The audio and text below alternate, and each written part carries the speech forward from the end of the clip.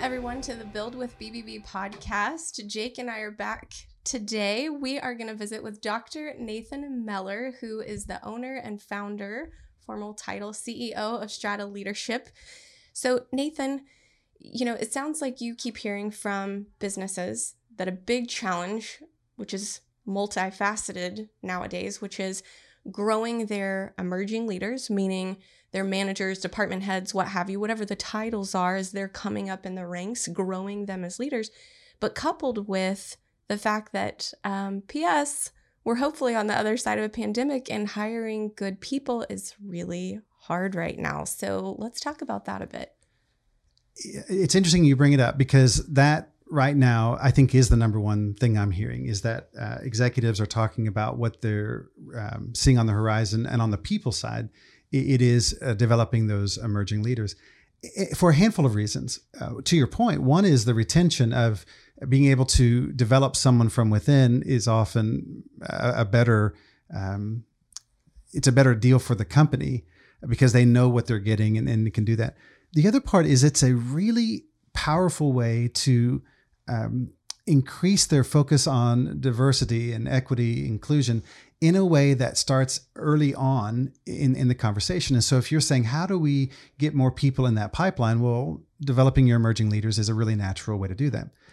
So one of the things that we do at Strata is we created the Institute for Emerging Leaders. And this has been something that we've done now, I guess we're on class 14 or 15 or something along those lines. Wonderful. And it is, it's not just people from Oklahoma, but it definitely would the majority of them are from the central Oklahoma area. But what we found when we started this, we thought we're going to create an emerging leaders program. And it's going to be for people who are, 25 to 35 or whatever it was. And what we found is that we were dead wrong on what an emerging leader is. And what we found is an emerging leader is not based upon age. An emerging leader is something different. So an emerging leader in one organization might be someone who's 30. In another organization, they might be 50.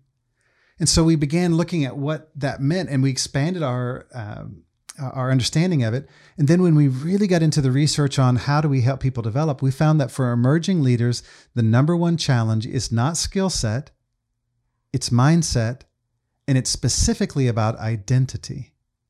And so when you go into the world of emerging leaders, these are people who have been rewarded for being doers. They get stuff done, and they've been rewarded for it. And so what happens is when they go into this next level of their career as a leader, they are transitioning from being rewarded for being a doer to now being rewarded for being the orchestrator of the doing. So instead of being the person who gets everything done, they are now tasked with helping other people get stuff done. And for a lot of people, this is the biggest leap they will make in their career. Mm-hmm. So through our program, it's a 6-day intensive. We do 2-day events. It is unbelievable. But we do a 2-day event and we start there. Then we have another 2-day, then the third one. And we create the Institute for Emerging Leaders program. Then they have the fellows that they're part of a community after that. But through that process, we're really focusing on this idea of self-awareness, because self-awareness is required for other awareness. And the greater your self-awareness, the greater your other awareness. So I would just say right here in Oklahoma, one of the most popular emerging leaders program is happening, and we're bringing in people from all across the country to do this program right here. But that, to me, if I'm looking at what can you do, and you're out there as a leader, it's when you're thinking about your emerging leaders, it's not just age, it's identity. And I would also say that for you, if you're listening in as a leader and you're thinking, why am I struggling so much? It's not always about skill set. It's often about mindset and being able to address that for people as they go along. Absolutely. I want to take a little bit of another look in all things growth and leadership. And Nathan, you're incredibly humble. And so you're not going to talk about it if I don't ask. So I'm just going to. You have started this really great program at Harding University regarding organizational leadership.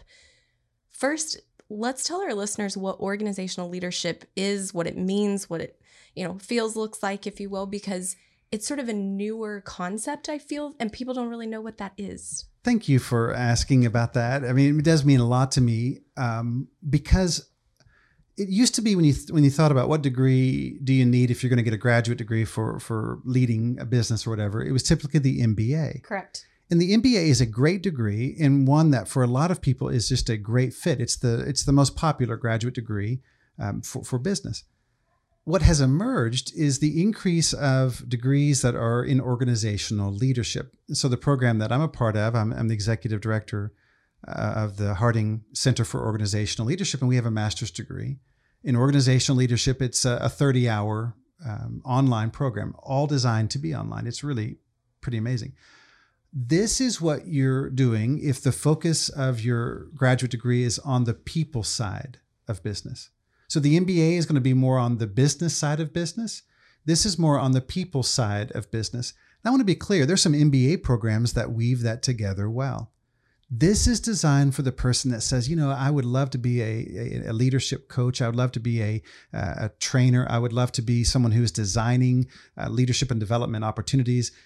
It's an interdisciplinary degree. It's one of those things that you might have graduated from college, let's say, with a degree that you don't use the same way.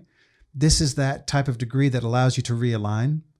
And so if you want to be in HR, or you want to be an entrepreneur, if you want to be an executive, and so as someone stays in their career longer, their skill set typically begins to become less important, and their ability to deal with interpersonal and the relationship side of life becomes more important. Right. This is a degree that does that. What I love about these programs, they're all not all the same, but there are a lot of good ones out there. This one focuses in on the idea when they've done studies of identical twins and looked at the question, how much of leadership is genetic and how much is learned? What they're finding is about 25% is genetic. You're born with it. 70 to 75% of leadership is a trained and learned competency. If you want to learn how to become a leader, you can. What this program does is that every class is teaching a new competency. So by the end of the program, you've strengthened existing competencies and learned new ones. And I was just talking to the team the other day. At the time that we're recording this, the world is on fire, literally, with the Ukraine. Right. And we were talking about, look at the power of leadership, good or bad. Everything we're talking about, and everything we're talking about when we talk about the response to what we're talking about, is leadership. And if you want to make the world a better place, I don't know how you do that without developing future leaders. Absolutely. Well, just on a personal note, similar to what you're saying, I've often told people that I myself as a digital marketer, much like I have to keep learning and educating myself all the time on all the new trends and stuff and things and earning the certifications. Same goes for leadership. You don't read a book and you know how to do it. It's ongoing education. It's ongoing trial and error. And all people that you interact with, you're going to have a different relationship or experience with. So why not continue your education more formally, right? It's a guided tour. Yes. And we have certificates in executive coaching. We have a certificate in learning and development. We have a certificate in HR management. So even those who have an MBA who want to learn how to be an executive coach, let's say, this would be a great program for them to be able to do that. But back to what you're saying, one of the reasons I love being around leaders is that when you're around the really good ones, they are not threatened by other leaders. And that to me is one of the most impactful things. When you're around a leader who's 80 years old, you're around somebody who is still has the growth mindset and is still curious about how the world works. And those are the people that I think just they inspire me and they make me want to do great things. Likewise. Nathan, if our listeners want to learn more about Strata's Emerging Leader Program and or Harding's Organizational Leadership Program, where should they go look?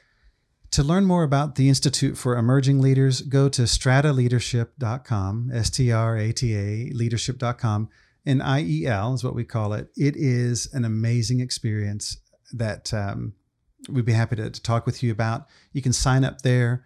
What we do is something a little bit unusual.